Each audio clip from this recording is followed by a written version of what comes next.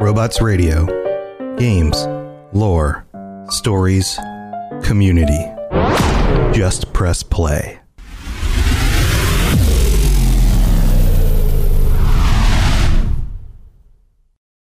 When you need mealtime inspiration, it's worth shopping Kroger, where you'll find over 30,000 mouth-watering choices that excite your inner foodie. And no matter what tasty choice you make, you'll enjoy our everyday low prices, plus extra ways to save, like digital coupons worth over $600 each week. You can also save up to $1 off per gallon at the pump with fuel points. More savings and more inspiring flavors make shopping Kroger worth it every time. Kroger, fresh for everyone. Fuel restrictions apply.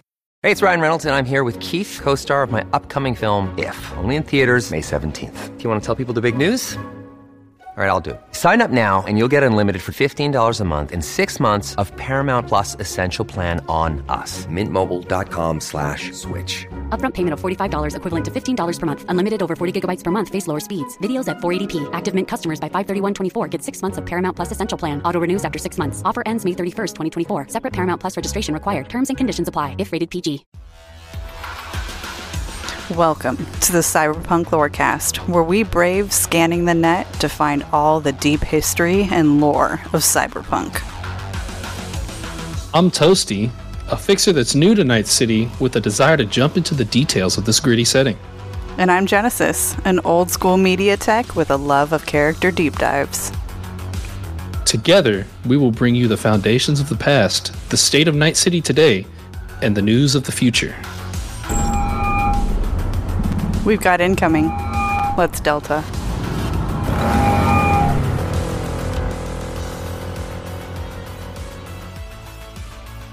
Welcome back to another episode of the Cyberpunk Lorecast.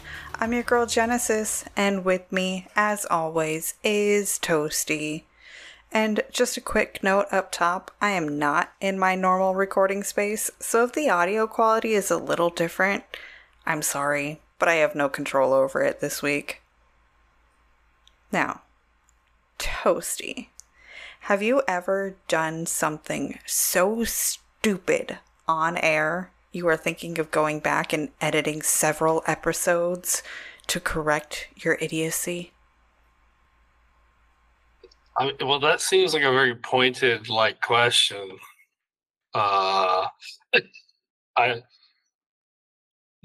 No,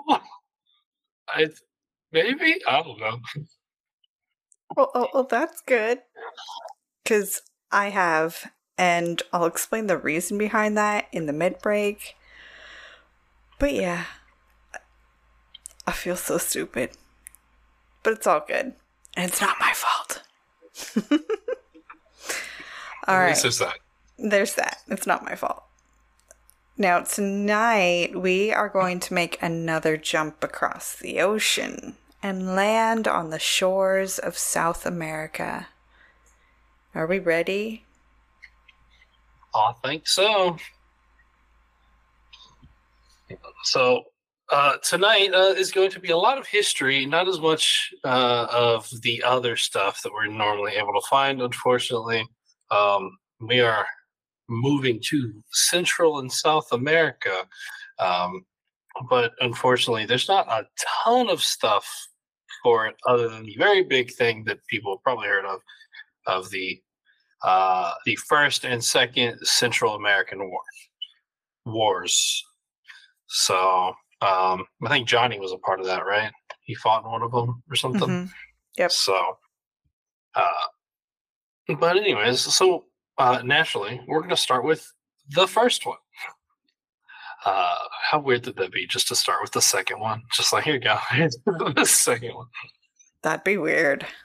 It would be very weird.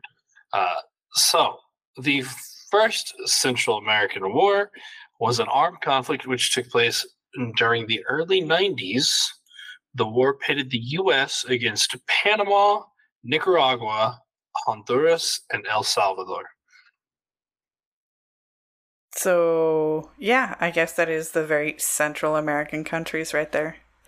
Mm-hmm. Now, due to their interventionist actions in South America, the U.S. received unilateral condemnation by the Organization of American States. The Panama Canal Treaty had expired, and the canal reverted to the Panamanian government. The U.S. sent military forces to Panama to retake the canal, citing national defense issues. But the Guardia Nacional took to the hills, fighting a guerrilla war from over the Honduran and Nicaraguan borders. By 1994, U.S. troops intervened in these nations as well, and a full-scale war was underway. The U.S. developed new, elite, mechanical, light infantry battalions, and these cyber soldiers used the best of the new tech developed in the early 90s. I mean, I guess it's nice to see that, like, the U.S. hasn't changed in this lore either. They just always want to go in and get involved in and stuff other that they don't need affairs. to get involved in. Exactly. Yeah. This decision proved to be invaluable with the advent of real warfare in Central and South America. In 1991 through 92, the U.S. anti-drug bioagent took effect all over the world. Hardest hit were the drug lords of South America, the main suppliers to the U.S. market. Their power waned with the destruction of their narcotic producing plants. They used their connections with the large EEC corporations to strike back, attacking the DEA on all fronts. Whether the Eurocorps were actually doing business with the drug lords or were simply taking advantage of an opportunity to weaken American resources, the result was the same. Conflict had already begun a year earlier with a limited intervention in the Canal Zone. The DEA, caught up in the Gang of Four's political paranoia, expanded the war by sending the National Armed Forces further south. And I just realized that we will be able to answer a question that we had last week when Turbo asked if his convoy would have been able to get through the Panama Canal. So we'll be able to answer that question by the end of tonight's episode. True. Now, the result was predictable. In the nearly 30 years since the Vietnam conflict, the lessons hard learned in the swamps of Southeast Asia had been forgotten. As before, large units equipped with heavy machinery were sent into the combat, where they unsuccessfully tried to chase down guerrilla units and irregulars who refused to stand and fight. The pattern started all over again. The enemy would strike and melt away into the tropical forests, sometimes even disappearing into the local populace. And partisan activity took a heavy toll on U.S. forces as acts of sabotage became the norm. Propaganda campaigns and assistance programs were useless. It's like, come on, history consistently repeats itself. Like, we won parts of the Revolutionary War because we went with guerrilla tactics and didn't fight the way that the British expected us to. Front and center, all lined up. Who can shoot faster? No, that doesn't work. Yeah, it's... Oh, well. I mean, like, by this point, the U.S. were kind of a bunch of, like, jackasses and bullies. So, I mean, as far as cyberpunk history goes, I'm kind of glad they didn't learn their lessons. Yeah. Local economies had practically run on the wealth brought in by drugs, meaning those that didn't work in the production of drugs got their money from someone who did. This was the economic bond that had brought the drug lords to power in the first place, so much power that the actual governments of their countries were practically powerless to move against them. The people of the Southern Americas were quite well aware of the fact that the Americans had deprived them of their livelihood and hated them for it. They were only too glad to strike back in any way that they could. It's actually, I don't know why, but it kind of reminds me, like, just like they have so much power. Even in real world, like the cartels in like Mexico have so much power.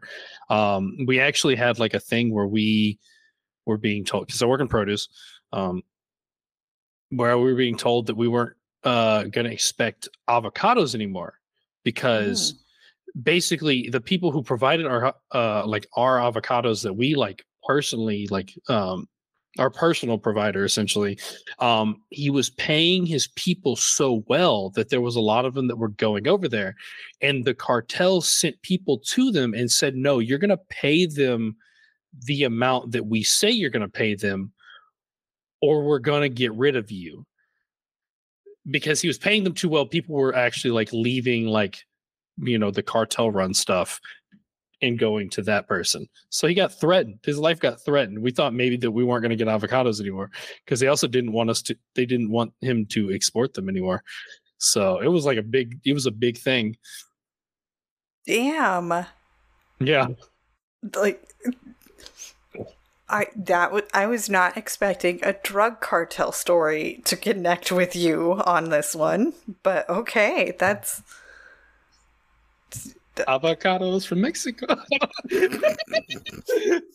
That's the jingle. That's actually the jingle. It is the jingle. I have heard the avocados from Mexico. As the war in Vietnam had created the air mobile concept, the first Central American conflict molded the air mobile unit into a total aerodyne transport and combat outfit. Tactical experience proved that even helicopters couldn't deal with the thick forests in the face of interlocking anti-aircraft fire. Only aerodynes had the speed and aerial dexterity to accomplish this. Most of the world's aerodyne development was accomplished to produce better VTOLs for the war. What does that stand for? VTOLs, that's... VTOL aircraft. I've heard it in so many things. Vertical takeoff and landing aircraft is one that can take off and land vertically without relying on a runway. Oh, okay. So that's like a helicopter, basically. It's like a helicopter, yeah. Yeah. Okay. Now, almost every aerodyne flying in the 2020s traces its origins back to the AVX-2, the first viable combat aerodyne. Aerodyne.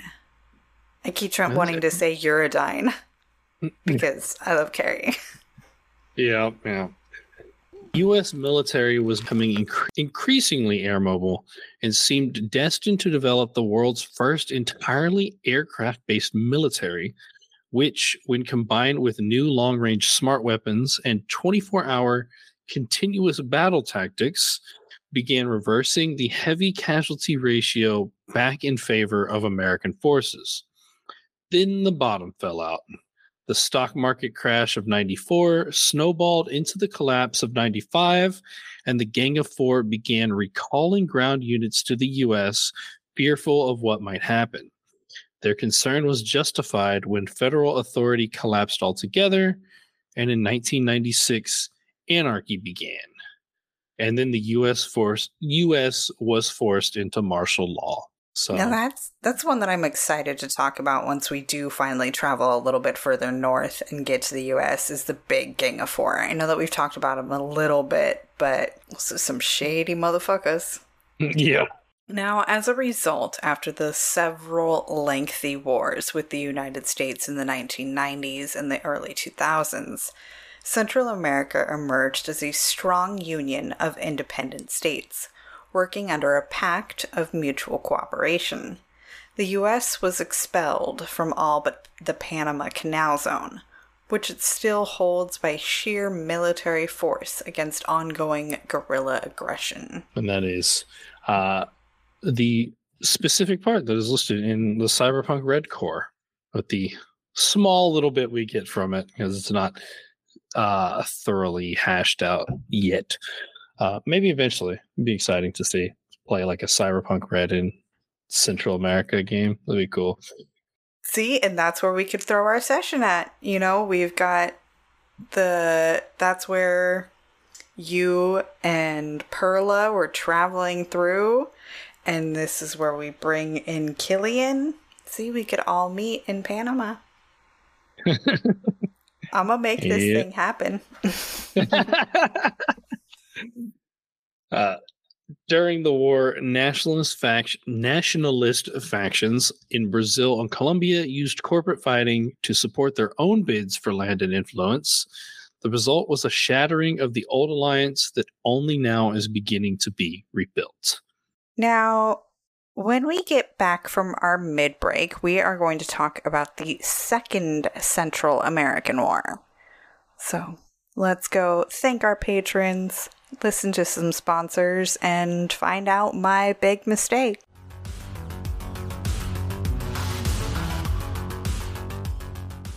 Welcome to the middle of the show, where we talk about the show and not the lore of Cyberpunk.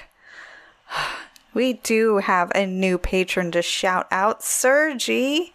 Welcome to the fam, Choom. So great to see you here. And special extra thanks to you also, because you joined the two girls. Major love. Big hearts. But this is Cyberpunk. We don't do that bullshit around here. Thanks to the sponsorship, Choom. Now, we don't have any new reviews to read out, and I have gotten a few more comments on Spotify, so I love reading those and seeing them every week. Thanks for leaving them. If you do choose to leave a review on iTunes, remember to talk to your Cyberpunk referee. They should give you 10 extra IP per Jay Gray, because we don't make the rules, but Jay literally does, so go cash them in.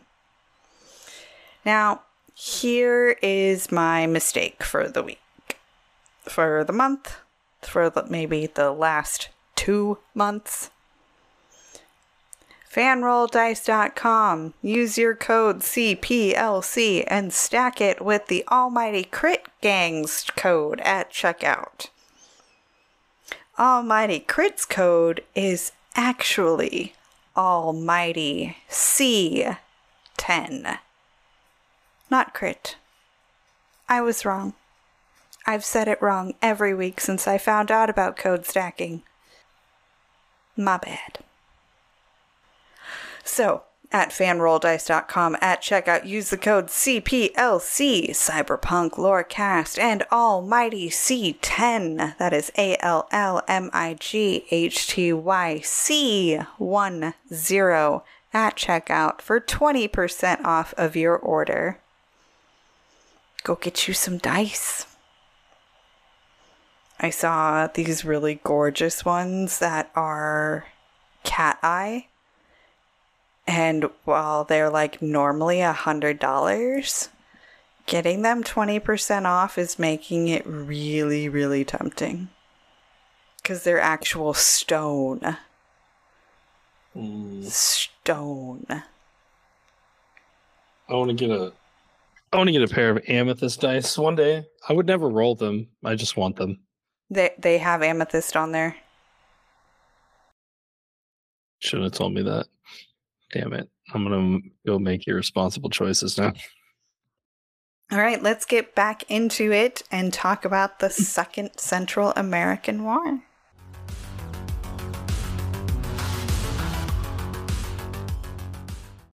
It is kind of interesting that this is called the Second Central American War. It's a very oddly named for this war in particular, because the Second Central American War, also known as the Second South American War or New Vietnam, was a conflict from 2003 to 2010 in which the U.S. invaded Colombia, Ecuador, Peru, and Venezuela. Just South America, if I'm not mistaken. Yes, definitely South America, not Central America. But I guess it kind of has to do with the same U.S. mentality following the First Central American War. This war resulted in a disaster that cost thousands of American lives and left thousands of veterans that struggled to get back home. Now, the Second Central American War took place on January 15th, 2003. That must be when it started, not when the entire war took place all in one day. Yeah, no, it probably took place in one. No.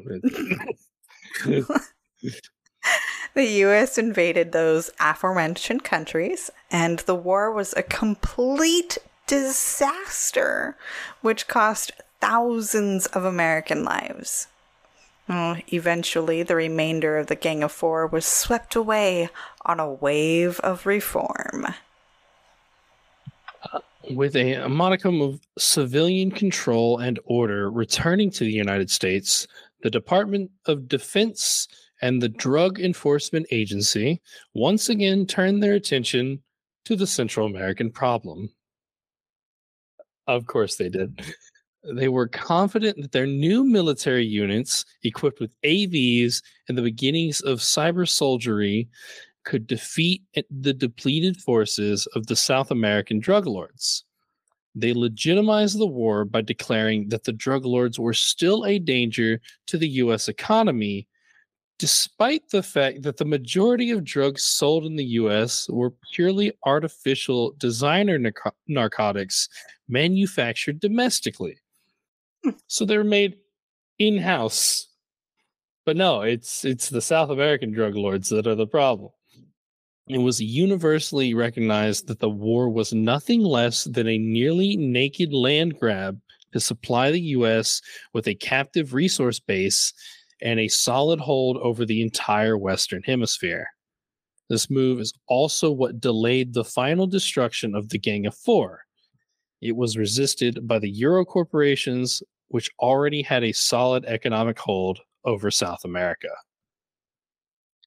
All right, so I had to do a quick little Googling just to double check. And Central America, this is from like Real World Right Now, Wikipedia.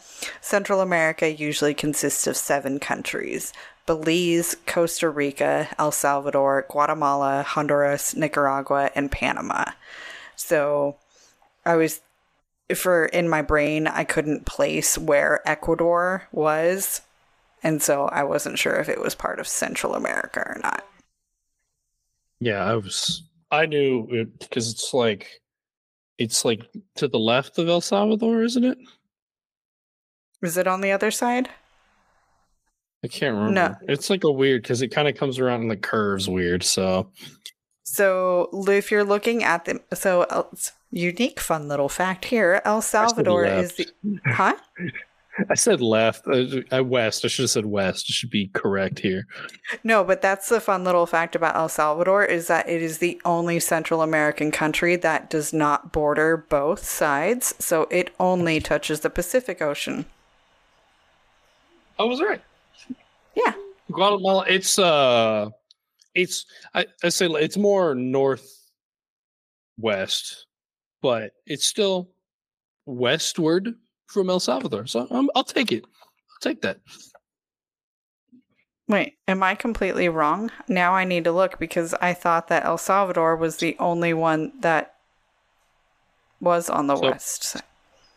It's Belize and Guatemala, and then El Salvador, Honduras, Nicaragua, Costa Rica, Panama. Because, so El Salvador is the only country that only touches the Pacific Ocean. It does not touch the Atlantic at all. Right. It's a little tiny one. It's smaller than I was expecting. El Salvador is very tiny. Very, very tiny. I know, around, just specifically around my area that I live in, there's a lot of El Salvadorians. Mm-hmm. I work with, at my last store, the majority of the people in my produce department were El Salvadorian. Small world, Toasty, because that is where my grandmother's from. My grandfather's from there. My mom was born there. Half of my aunts and uncles were born in El Salvador. So, there you go. You ended up with a half El Salvadorian co-host. I ain't complaining. The war turned into a struggle for domination for the rest of the hemisphere, with the U.S. pouring almost all of its military force into it, and the Eurocorps providing aid. training, equipment, and money to the indigenous armies resisting the invasion. This pattern mirrored the decades-old Soviet tactic of fighting wars. Let's you and him fight. Meaning, like, I want you and you to fight while I stand over here and just watch. And reap the rewards after. Mm-hmm. This was not a coincidence. The Euros chose the military advisors of the Neo-Soviet Union to guide the progress of the war. In this case, the European plan was not to directly contest the American military effort, but instead to make the invasion so costly that the Americans would lose in the end, replicating the pattern established in Vietnam and Afghanistan. I mean, smart planning. And they were falling for it again.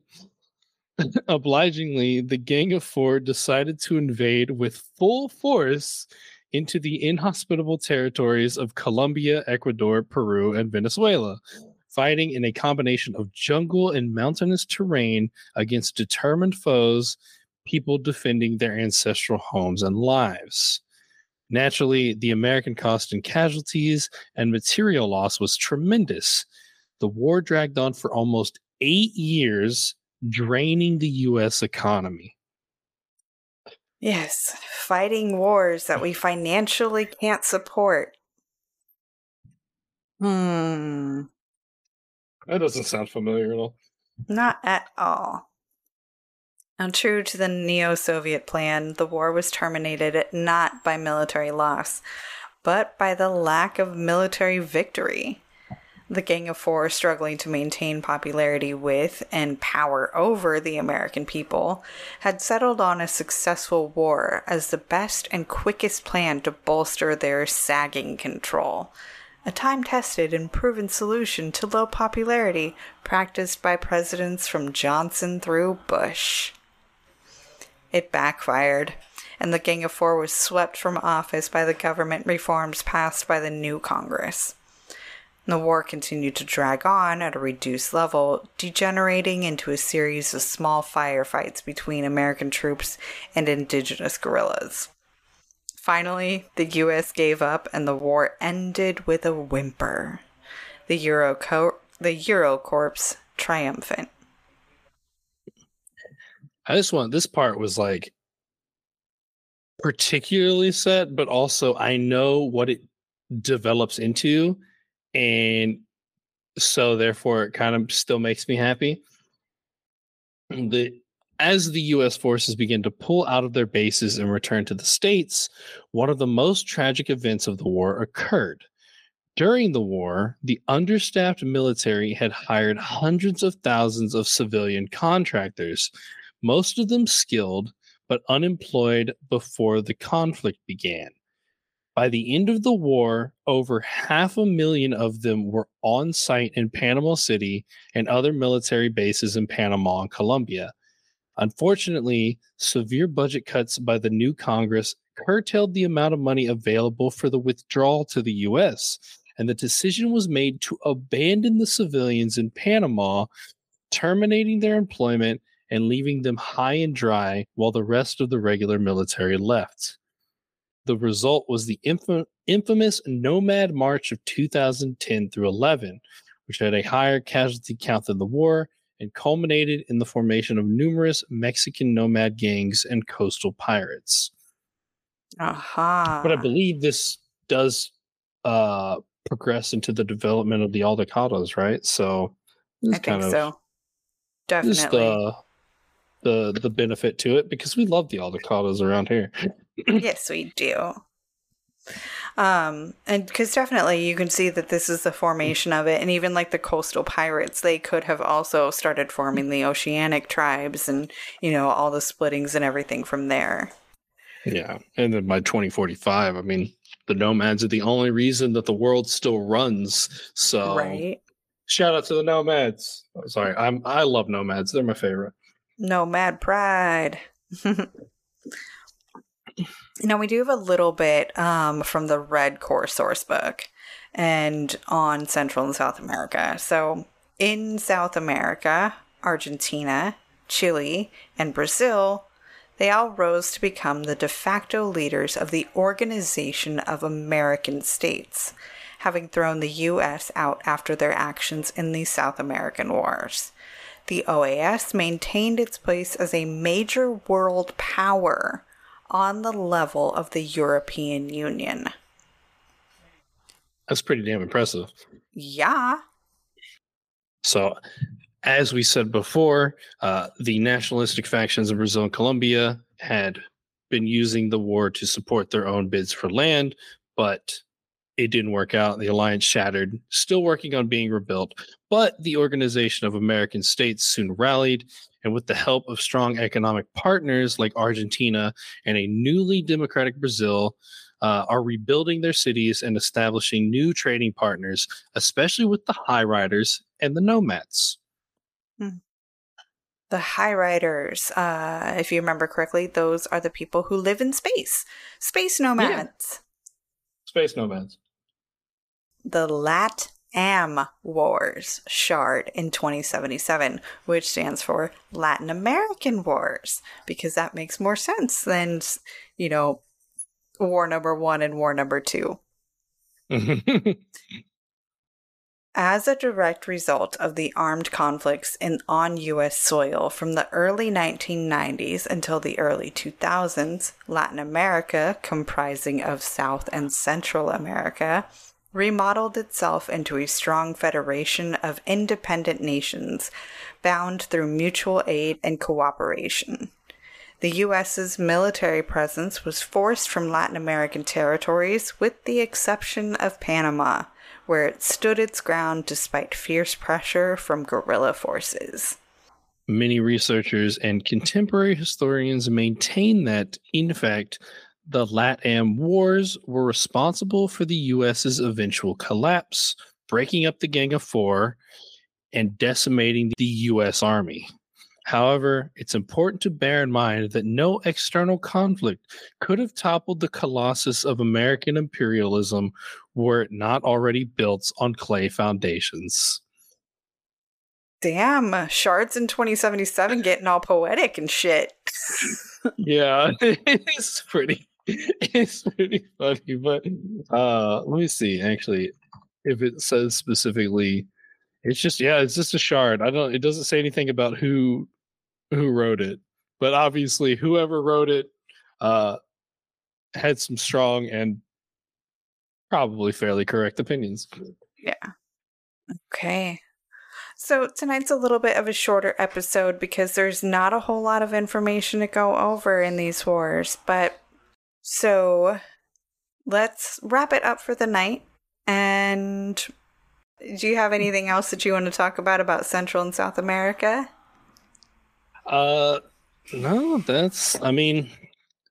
I shared my little story earlier. That was kind of my big relation to real life, but I don't have a ton of connections otherwise.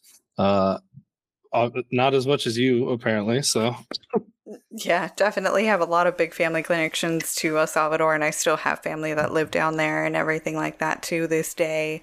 I haven't been there myself yet, though. It's definitely on the bucket list. And obviously, my family did not grow up in Cyberpunk El Salvador, so it's a very different experience. Well, I don't know.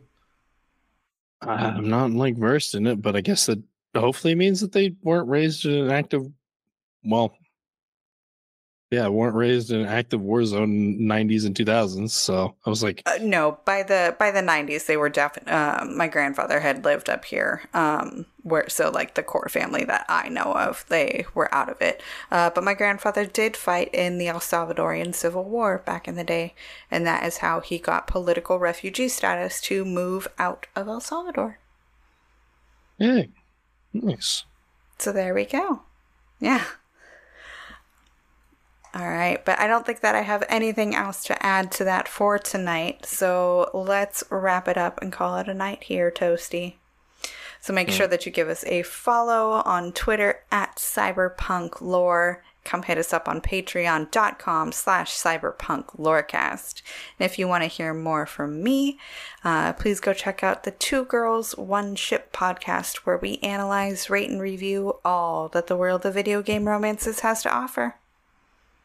And if you want more of me, you can always find me at the Witcher Lorecast, where we talk about the books, the video games, the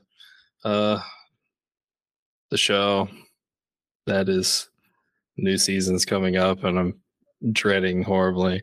But if you want to go hear me go on a rant, which I probably will in a month or so, go check us out over there. And I'll of course also do the Cyberpunk Red Live Play podcast, Cyberpunk 'D, the fumbling for an almighty crit gang. Like I've been saying the last couple of weeks, you should really head over there, check out, because you're going to get a very wonderful surprise pretty soon. I think you'll enjoy. Yes. And of course, we shout out Miracle of Sound every episode for allowing us to use his music as part of our intro, mid-break, and outro. Miracle of Sound, go check him out and listen to the instrumental version of Neon Red. All right, Toasty, while the people are out there, always remember, stay safe in Night City.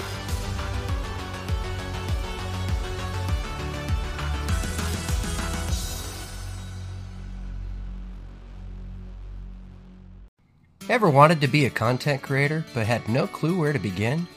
Come join me as I sit down with content creators that have already faced the challenges you're up against, as they discuss the tips and tricks that help them be successful. Here on The Content Creator's Guide, available wherever podcasts can be found.